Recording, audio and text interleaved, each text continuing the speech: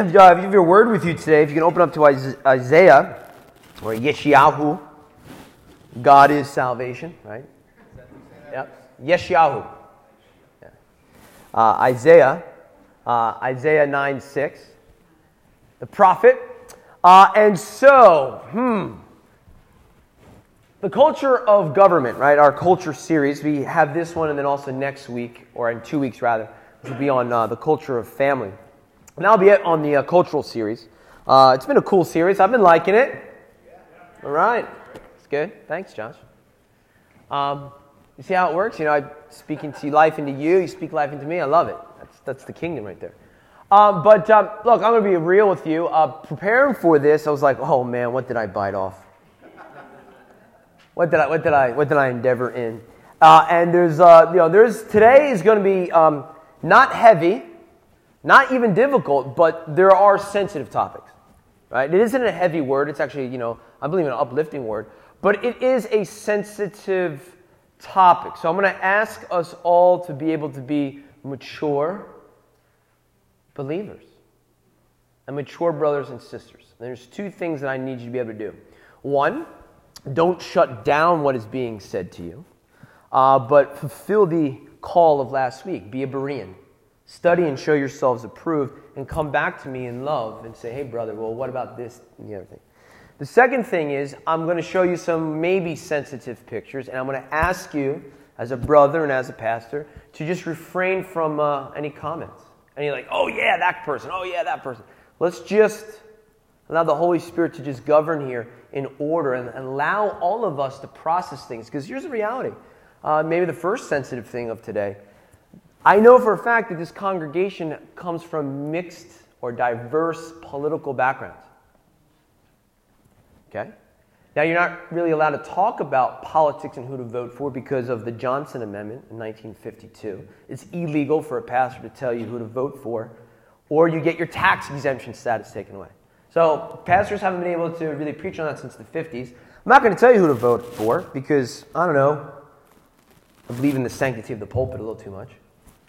And I also believe in free will a little too much. So I wouldn't do it anyway.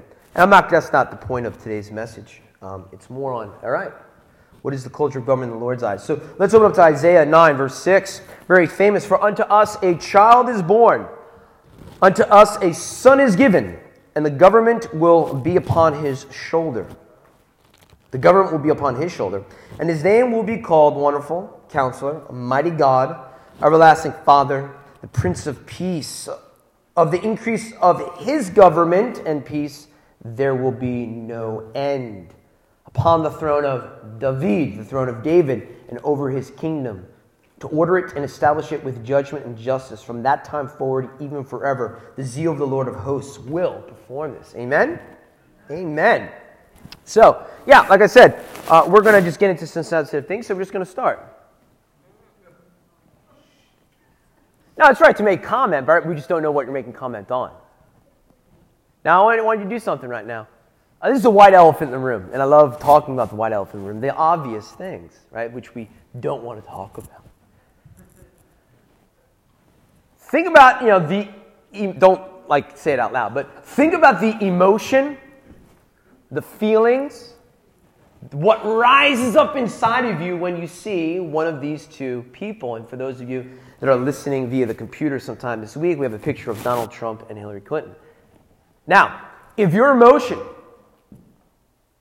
if your thoughts, if your feelings have risen with a little too much fervency inside of yourself, I would argue scripturally, by the words of Jesus, that you may have put a little too much faith on the spirit of the world, the kingdom of the world, and not on the kingdom of Jesus.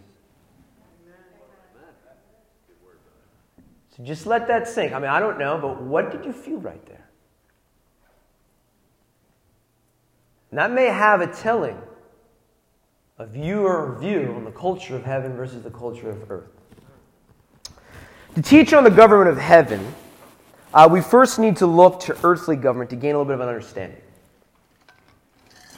So today is going to be a little less preachy, and it's going to be a little bit more teaching. Scriptures talk about, right, there's time to exhort, there's times to encourage, there's times to pastor, there's times to preach, and there's times to teach. A lot of times, depending on what kind of church you go to, one of those will fall away. And so today is going to be a little bit more of education, and I have to give you a background in order to get to what the Scriptures are saying. I have to go back, and we have to talk about how we got to the place that we're on today. And the place where we are today in America is somehow, when you see this picture, for some reason, something riles up inside of us. And we have to talk about how we got there. How did we get there in order to then disassemble it, okay? So, bear with me a little bit. This is going to be a little bit of a history class for part of the sermon, but, I think we need this education because you can't come up with a solution unless you know how the problem got there, right? It's the only way you can solve a problem is if you know how the problem was made, right? So, all right, so these are some governmental systems, okay? We have anarchy, which is complete lawlessness. There is no law. You do whatever you want. You can kill someone, you can take what they have, and there's no law that governs. The next one, which actually a lot of Americans think that we live in, is a democracy, or rather a pure democracy. In fact of the matter is we do not live in a pure democracy. A pure democracy is what the Greeks had, and that is if 51% or more people agree on an issue, it's done. Should we go to war in Iraq? All right, let's get 51%, or rather get all voting Americans to vote. And if, say there's 200 million Americans that are eligible to vote, we'll say that 100,000,001 say we are to go to war or not go to war, and then it would be done. That's a pure democracy. Democracy is your opinions are what rule. And that would mean we could say, hey, all the blue-eyed people in America vote to say that we're going to make all the brown-eyed people be our slaves, or to give us all they have, or to be our workers, or to whatever. That would be perfectly legal in a democracy. So you don't live in a democracy, really.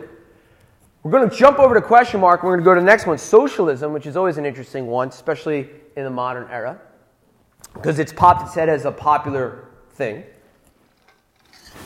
Socialism is essentially when the government interferes with a majority of your personal decision making. That could be economically, so increasing in taxes to a point where they have more control over your money than you actually do. Or they have an amazing amount of control on your personal decision making than we may be accustomed to. That's the way it works. It's essentially, for the good of the whole opposed to the good of an individual. You give up your individual freedom and right for the goodness of all. It may sound beautiful, but when you have evil men who do it, it gives birth to places like Venezuela, places like Cuba, places like Colombia right now, places like China where Mao Zedong kills about almost 200 million people, places like the USSR where Joseph Stalin kills 20 million people. That is socialism on the step to communism. It's not full-blown communism, but it's the way to get there, where you're giving up a lot of your control and decision-making to the state. Autocracy is going to be pretty much like a king. When one person rules, they make all the decision-making. Okay? And so now we get to the question mark. Does anyone know which governmental system we reside in? And that you can answer if you know. Oh, yeah. Okay. We live in a constitutional republic with strong foundations in democracy. That's technically what we have. Now, here's a little bit of a story. This is a beautiful thing. When the founding fathers in Philadelphia are coming together and convening to figure out what kind of government we're going to have, people didn't know. They didn't know. They thought actually what would happen is all the founding fathers would rule as some kind of elite group. Like, are they going to give us that? And the old story is Ben Franklin leaves Independence Hall. It's so hot that they have all the windows shut so that people don't hear what they're talking about. And he comes out into the Philadelphia, and he's walking down the street, and the story goes, a little old lady goes up to Ben Franklin and says, so which type of government have you given us?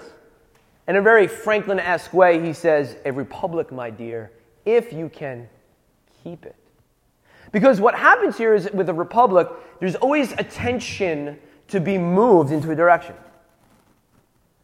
We have attention sometimes right now to be moving maybe into a little bit more socialism, a little bit more into pure democracy. The amount of times I hear people say, we should just do X because that's what the majority of Americans want, I'm like, oh, that's not how a republic works. If 51% of Americans want homosexual unions to be allowed, or if 51% of Americans want us to have 100% taxation, or whatever it may be, that's not how it works. Because there's problems with it. And it's a beautiful thing, actually, because John Adams, one of our founding fathers, put it this way. What is a republic? A republic is a government of laws and not of men. This is the beauty of America. See, founding fathers knew this understanding. Man's heart is deceitful above all things. And if you allow man's heart to only govern, it is a matter of time until the government and the state becomes corrupt. So the law is the constant. All things are compared to the law. So, if we have a decision that we want to make, because most Americans think it's a good idea right now, it must always go back to the law, and the law is going to determine if what people want is correct or incorrect. It's a beautiful thing. And so, we ask this kind of question, or people, maybe it's not something that you guys discuss, but people discuss all the time in my circle, like, what was Jesus a Republican? Was Jesus a Democrat? Was Jesus a socialist? Have you guys ever hear that argument? Yeah.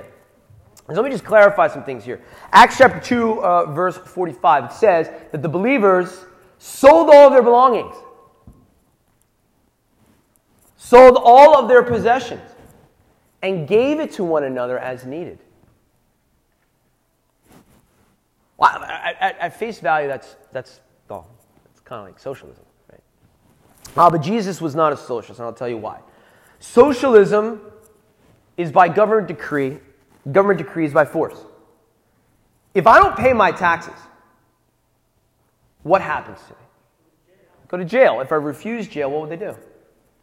They'll handcuff me. If I refuse being handcuffed, they're gonna stun me or something, right? I mean, it isn't a theoretical universe, but if you follow that processing, it ultimately comes down to force. You must obey. Now, the way that Jesus works is he wants your actions to come out of the fullness of love and not out of compulsion or force. So if you want to sell all of your possessions because you're just like crazy radical and you just love people so much that that's what you want to do, awesome.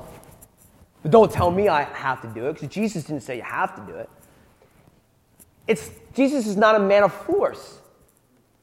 You have to willingly want to come and do things. So Jesus was not a socialist, because socialism must be used by force. You do not have an option. Right? So in a republic, you can be socialist if you want to. In a socialist state, you can't be anything but socialist. What's the spiritual application? If you're like, what the heck's going on? Here it is. If you come to faith through fear, hell's fire, fire and brimstone. Or if you make any action, whether it's tithing or coming to church or doing anything out of fear, then therefore you must apparently serve a tyrant. But God is not a tyrant. God, he is a lover. He is a lover who gives you the freedom to choose to serve him. The freedom to choose to aid the poor. The freedom, if you want, to take care of the widow and the orphan. Which, as it says in Scripture, this is pure religion. Undefiled religion is this. Take care of the orphan and the widow. It's the last time you took care of an orphan. It's the last time you took care of a widow. Right? That is pure religion.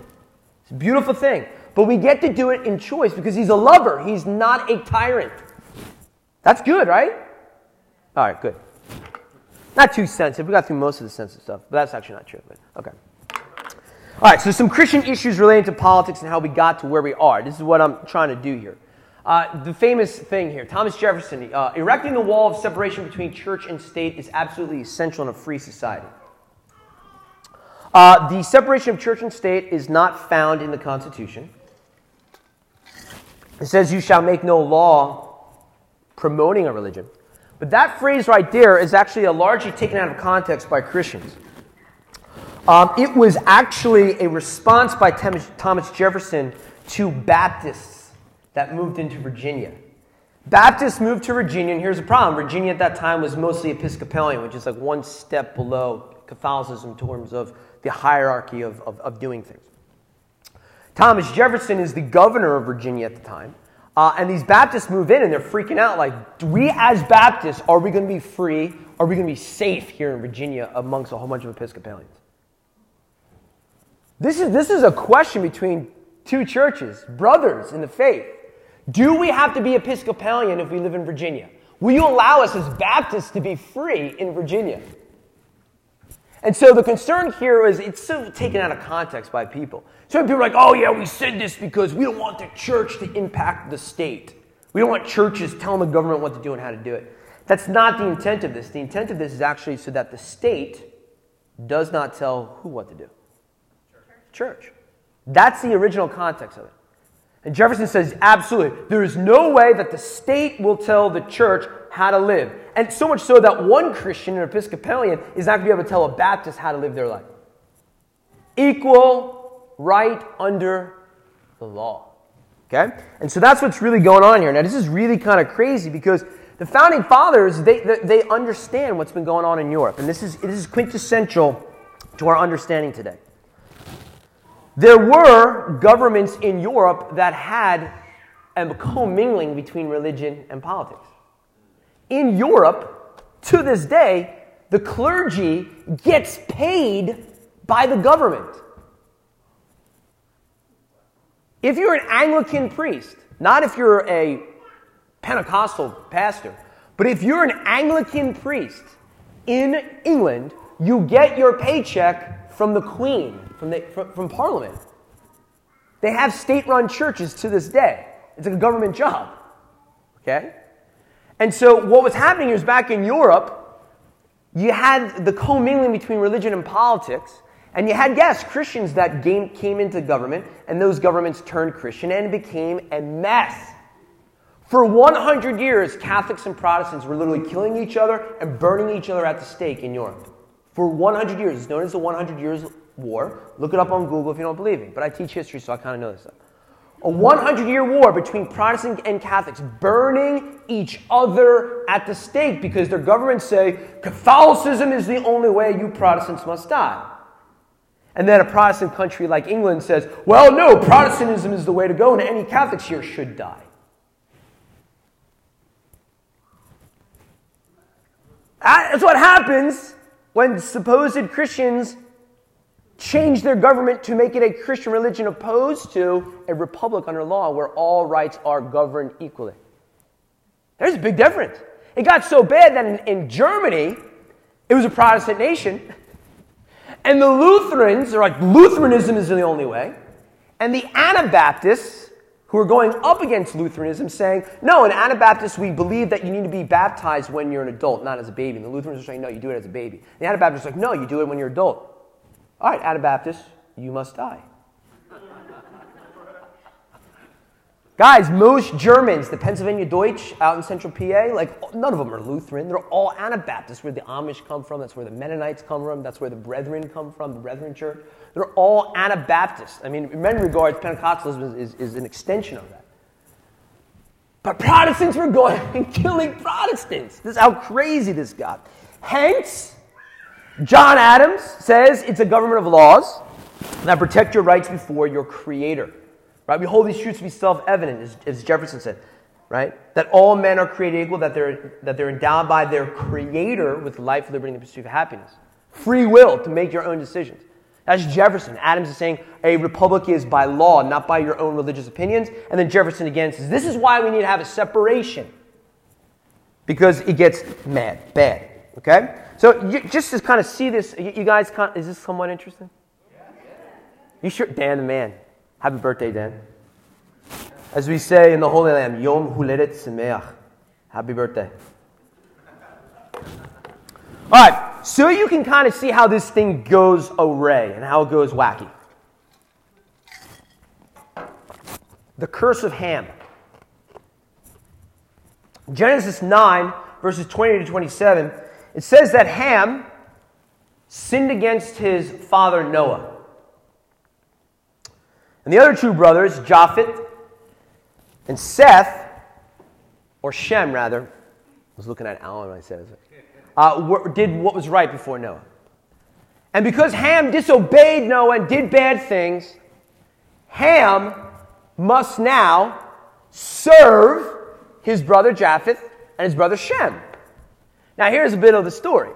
Japheth is believed is the father of all Europeans. That's if you watch where he went and settled.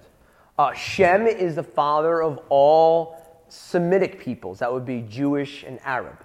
And Ham, it says in the scripture, had darker skin. That right there is when a supposed Christian government interprets a Bible in the way that they feel is fit and will now justify slavery of black people for 400 years using the Bible. Whew. This is my concern. You want a Christian government. Well, which Christianity? Whose interpretation? Now, I'm all about praying for the government, making righteous decisions and morality, but we have to be careful what we do here. Southern, born-again Christians for 400 years legitimize slavery because they interpret Genesis 9 that way. And then northern Christians are like, well, what about other scripture verses, right? And there's all this fighting that goes on. But the 13th Amendment abolishes slavery. 14th Amendment, anyone who is born in the United States is a citizen of the United States. The 15th Amendment, if you are a citizen, you have the right to vote. Then it takes 100 years after that to get the Civil Rights Act of 1964, which states you are not allowed to discriminate against anyone based upon skin tone, ethnic origin, or national identity and religion. Because law is law, a man's opinion is fleeting, especially when you have evil-hearted men.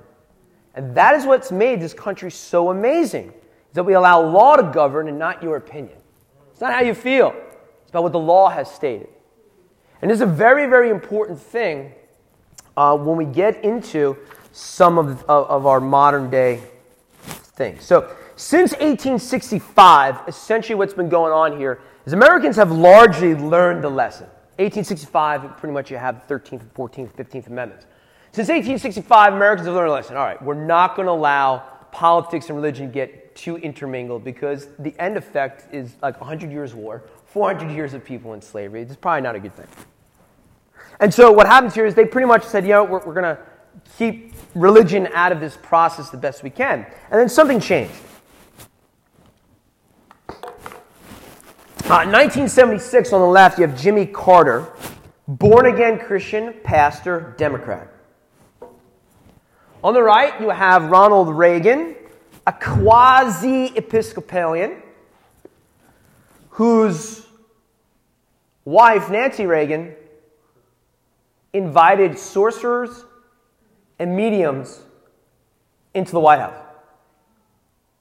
Who would Jesus vote for? I don't want the answer. But what has happened is here this. Jimmy Carter's experience in 1976 is politically was so bad, and something happens. Reagan crushes Carter. It's one of the worst spreads in election history. Reagan takes every single state but 3. Jimmy Carter is like completely abolished. It is like so bad. And so what's going on here? Well, what has happened here was this. In the 60s and 70s, America started to change. 1972, Roe v. Wade, right? Abortion is made legal. We have divorce rates that skyrocket in the country. We have births out of wedlock skyrocket in the country. Essentially what happens here is this. Christians begin to take seriously social platforms and social policies since society has drastically changed in the 1960s and 70s. Before 1980, yes, you can be a born-again, spirit-filled believer and vote for a Democrat. I know it's kind of a joke, but like most of us that have been in the church, it's like, well, if you're born again, you're going to vote for a Republican, aren't you? Well, before 1980, that's not even a conversation. You vote for who you think is going to be best. And then essentially what happened here is once abortion was made legal, and once the Republican Party started to articulate that the Republican Party doesn't want to adhere to that Roe v. Wade, all the Christians started to go to the Republican Party. It happened in 1980 because of these social changes. And at that point in the 1980 election, politics became religious. It's only 38 years old, 37 years old, this real paradigm, this hypertension. Now, fine. Today, we have something interesting going on. We have given the government unprecedented power to legislate morality in this country. Like, they're the ones who determine what is right and what is wrong, morally speaking. Right? Abortion, not abortion. There's a whole gamut of things. I mean, that's just the one that's homosexual marriages, right? They're the ones who are the lawgivers to say what is right and what is wrong now. And that was fine. That was fine when the country, essentially when the country had Christian morals. It's totally cool if society has Christian morals and we want our government to legislate those Christian morals. It's beautiful. It's great.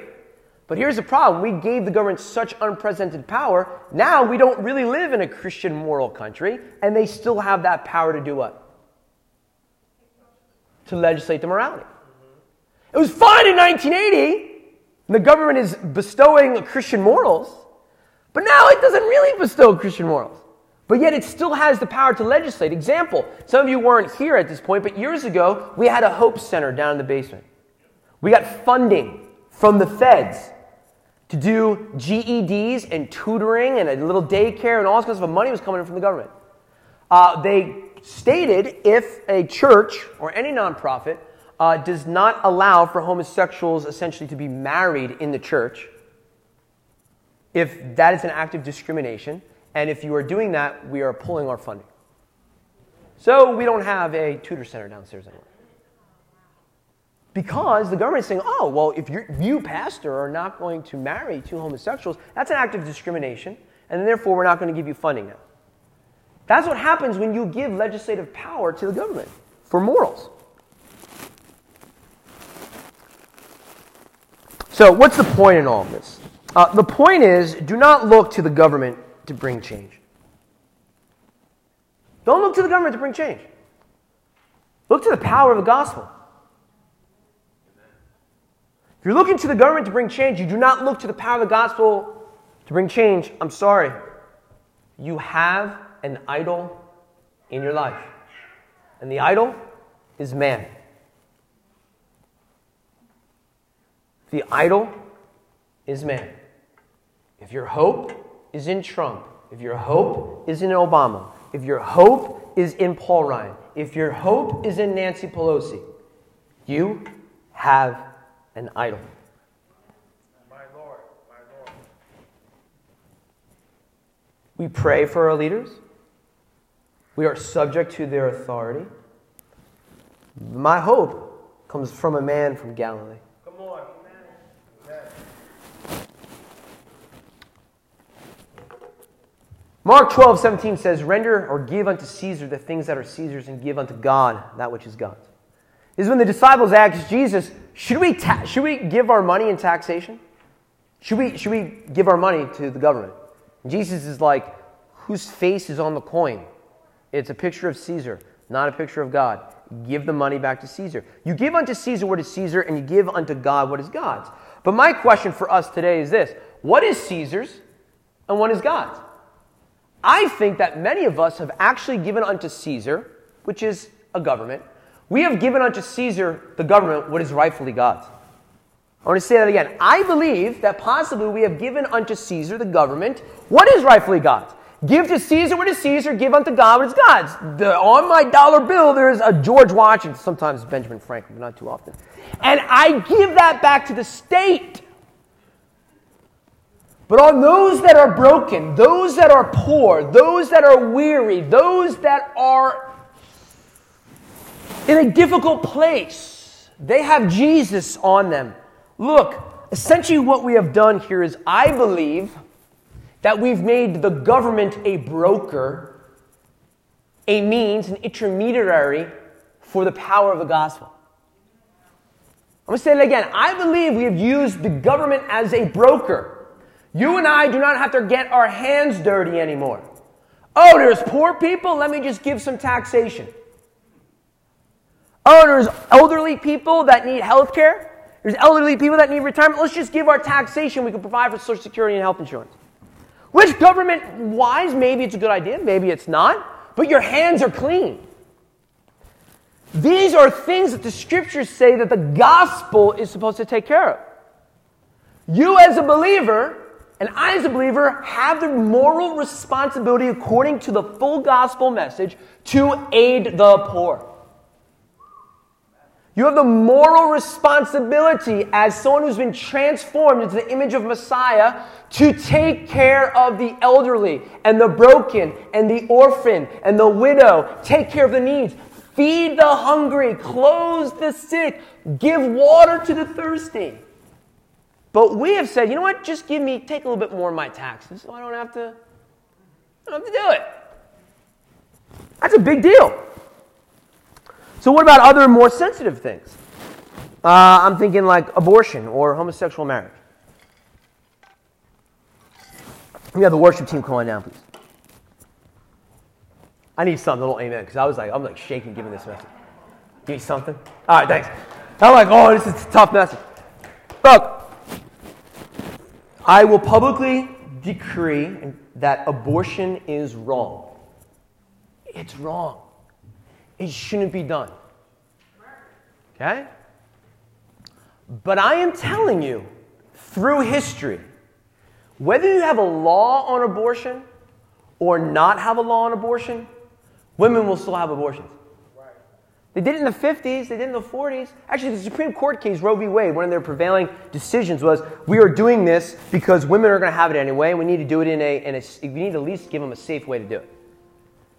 And fine, if you want to vote for people that are for abortion or against abortion, okay, you do what you do. But I'm telling you this. Righteousness will prevail, not when government decrees righteousness. The government is on His shoulders, and when we proclaim the government of Messiah, that's when righteousness will be proclaimed in the land. I'm telling you, abortions will stop in this country when and only when, not when the government says so, but only when the blood of unborn children cries out to your soul to pray for revival in this country. If you spend as much time getting concerned about what's on the news and what legislation there is, if you spent that time on your knees praying, Lord, revival, revival, that woman who's hurting and she's in a place where she feels like she has no hope and she has no place. That person who is looking to go into gangs to sell drugs because he's got no purpose in his life. Lord God, let revival and righteousness be proclaimed in that place. If you spend as much time on that as we do about who's getting elected next term, there would be a true third great awakening in this country. There would be a revival that went through this country that would last for decades. So we need to pray and not look to government to fix the ills of this country. You look to He who has the government upon His shoulders, Jesus Christ, the Messiah, the one who brings hope to the broken, He who gives richness to the poor. Yes, yes. But how can you do that? When we look to D.C. for our salvation. My God. We look to D.C. for the salvation of my retirement plan, the Social Security. We look to D.C. for the salvation for my welfare check. And maybe you need that. But you need to go to Jesus. You need to engage in the relationship with Him. I'm telling you that there is a better way than governmental earthly system. John chapter 18, verse 33 says it like this. Then Pilate entered the praetorium again, called Jesus, and said to him, "Are you the king of the Jews?" Jesus answered him, "Are you speaking for yourself about this, or did others tell you this concerning me?" Pilate answered, "Am I a Jew? Your own nation and the chief priests have delivered you to me. What have you done?" Jesus answered, "My kingdom is not of this world. My kingdom is not of this world. If my kingdom were of this world, my servants would fight so that I should not be delivered to the Jews. But now,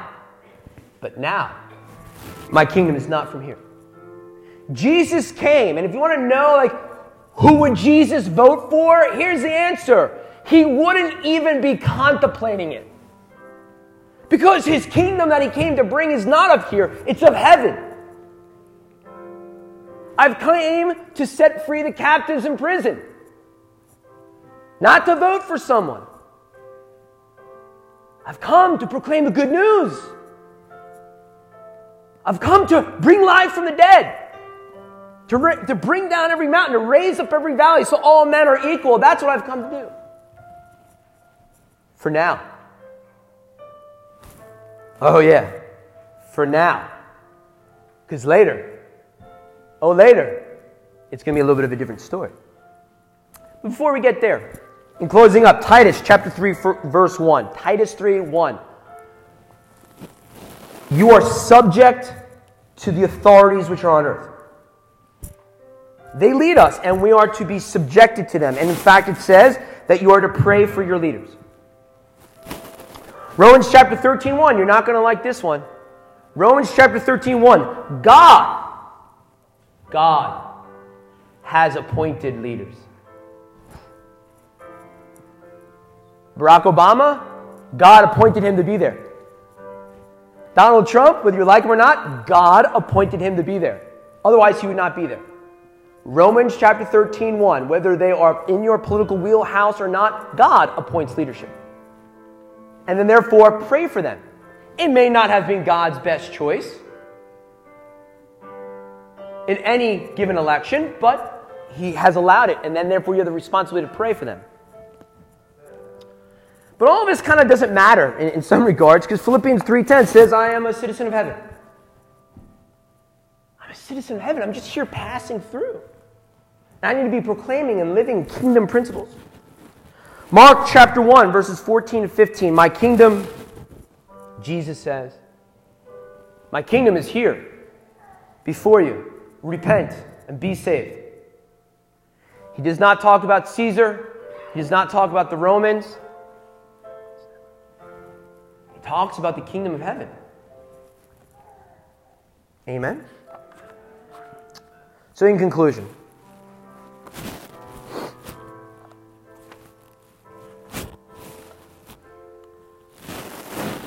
you want end to your poverty? You want to have a safety net for your retirement plan?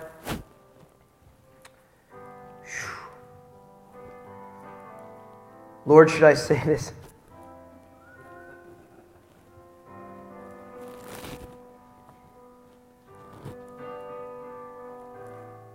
If you feel that your needs are not being met and you're having a hard time financially,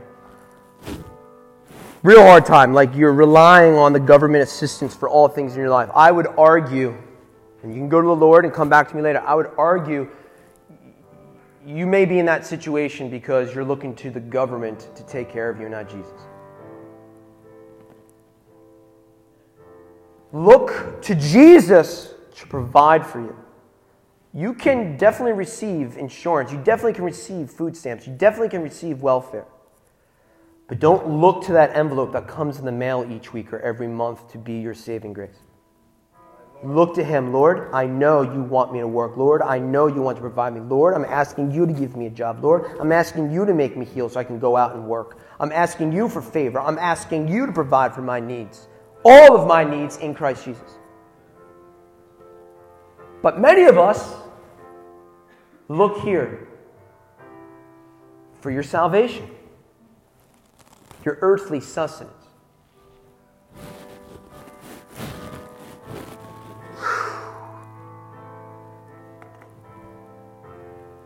From Zion comes my law.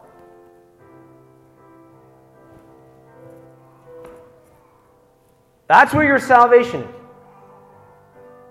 The holy city, the city of peace, Jerusalem. That is the place the King of Kings and the Lord of Lords shall come again.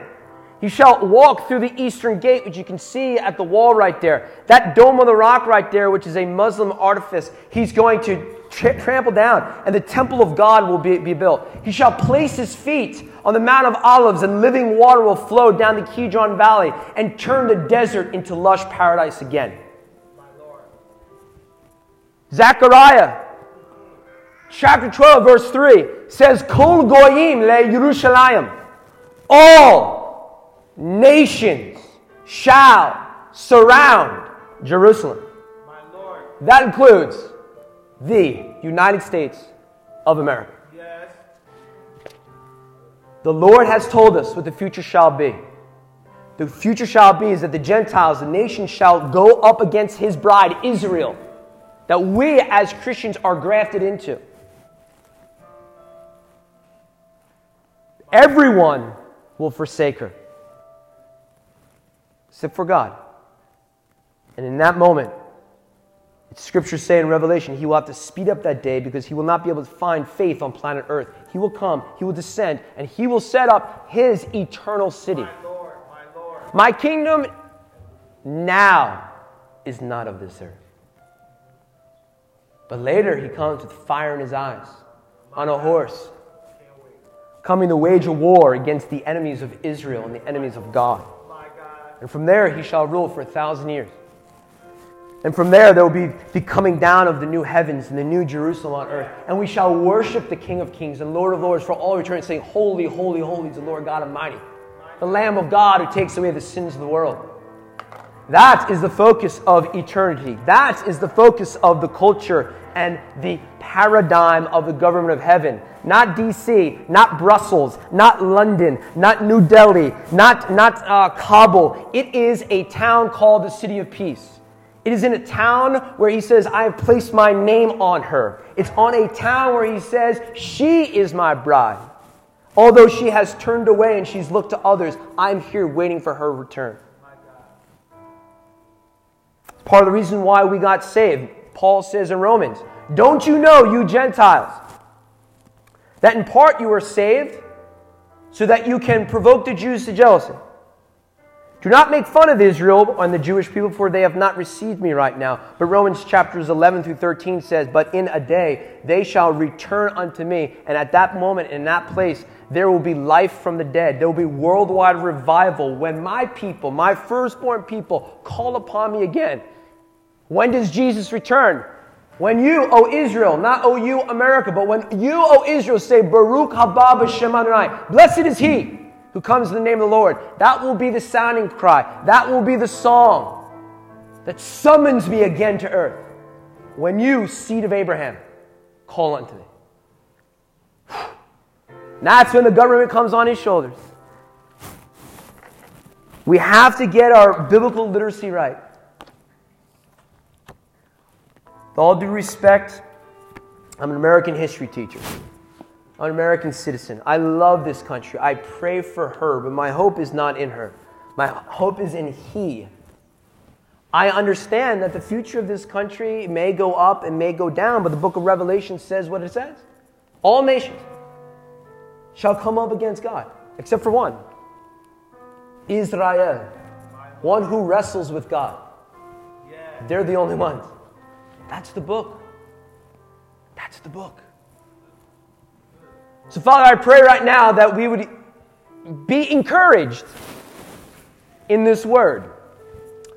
That we would be encouraged to be like the Bereans and be like Timothy, to study, to show ourselves approved.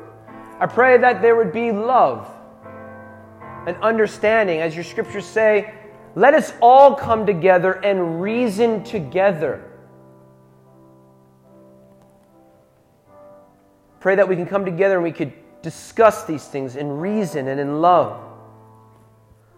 But Father, I pray if there are those of us who have built up idols in our life, idols of men, idols of women who govern this country, Lord, I may have to submit to them, but I'm governed by you.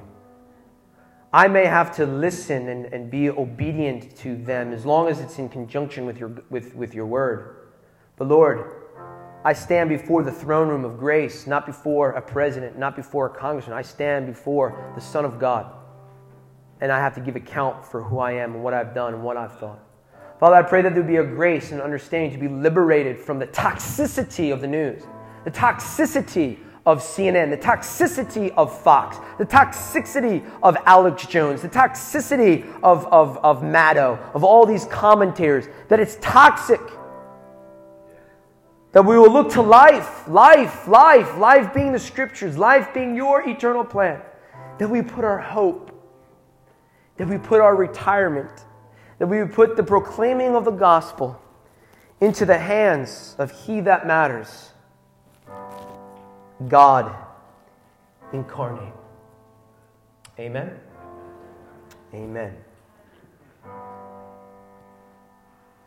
I don't know how to close on that one. So we're just going to worship. But if you have any questions, I know it's a sensitivity, please come talk to me.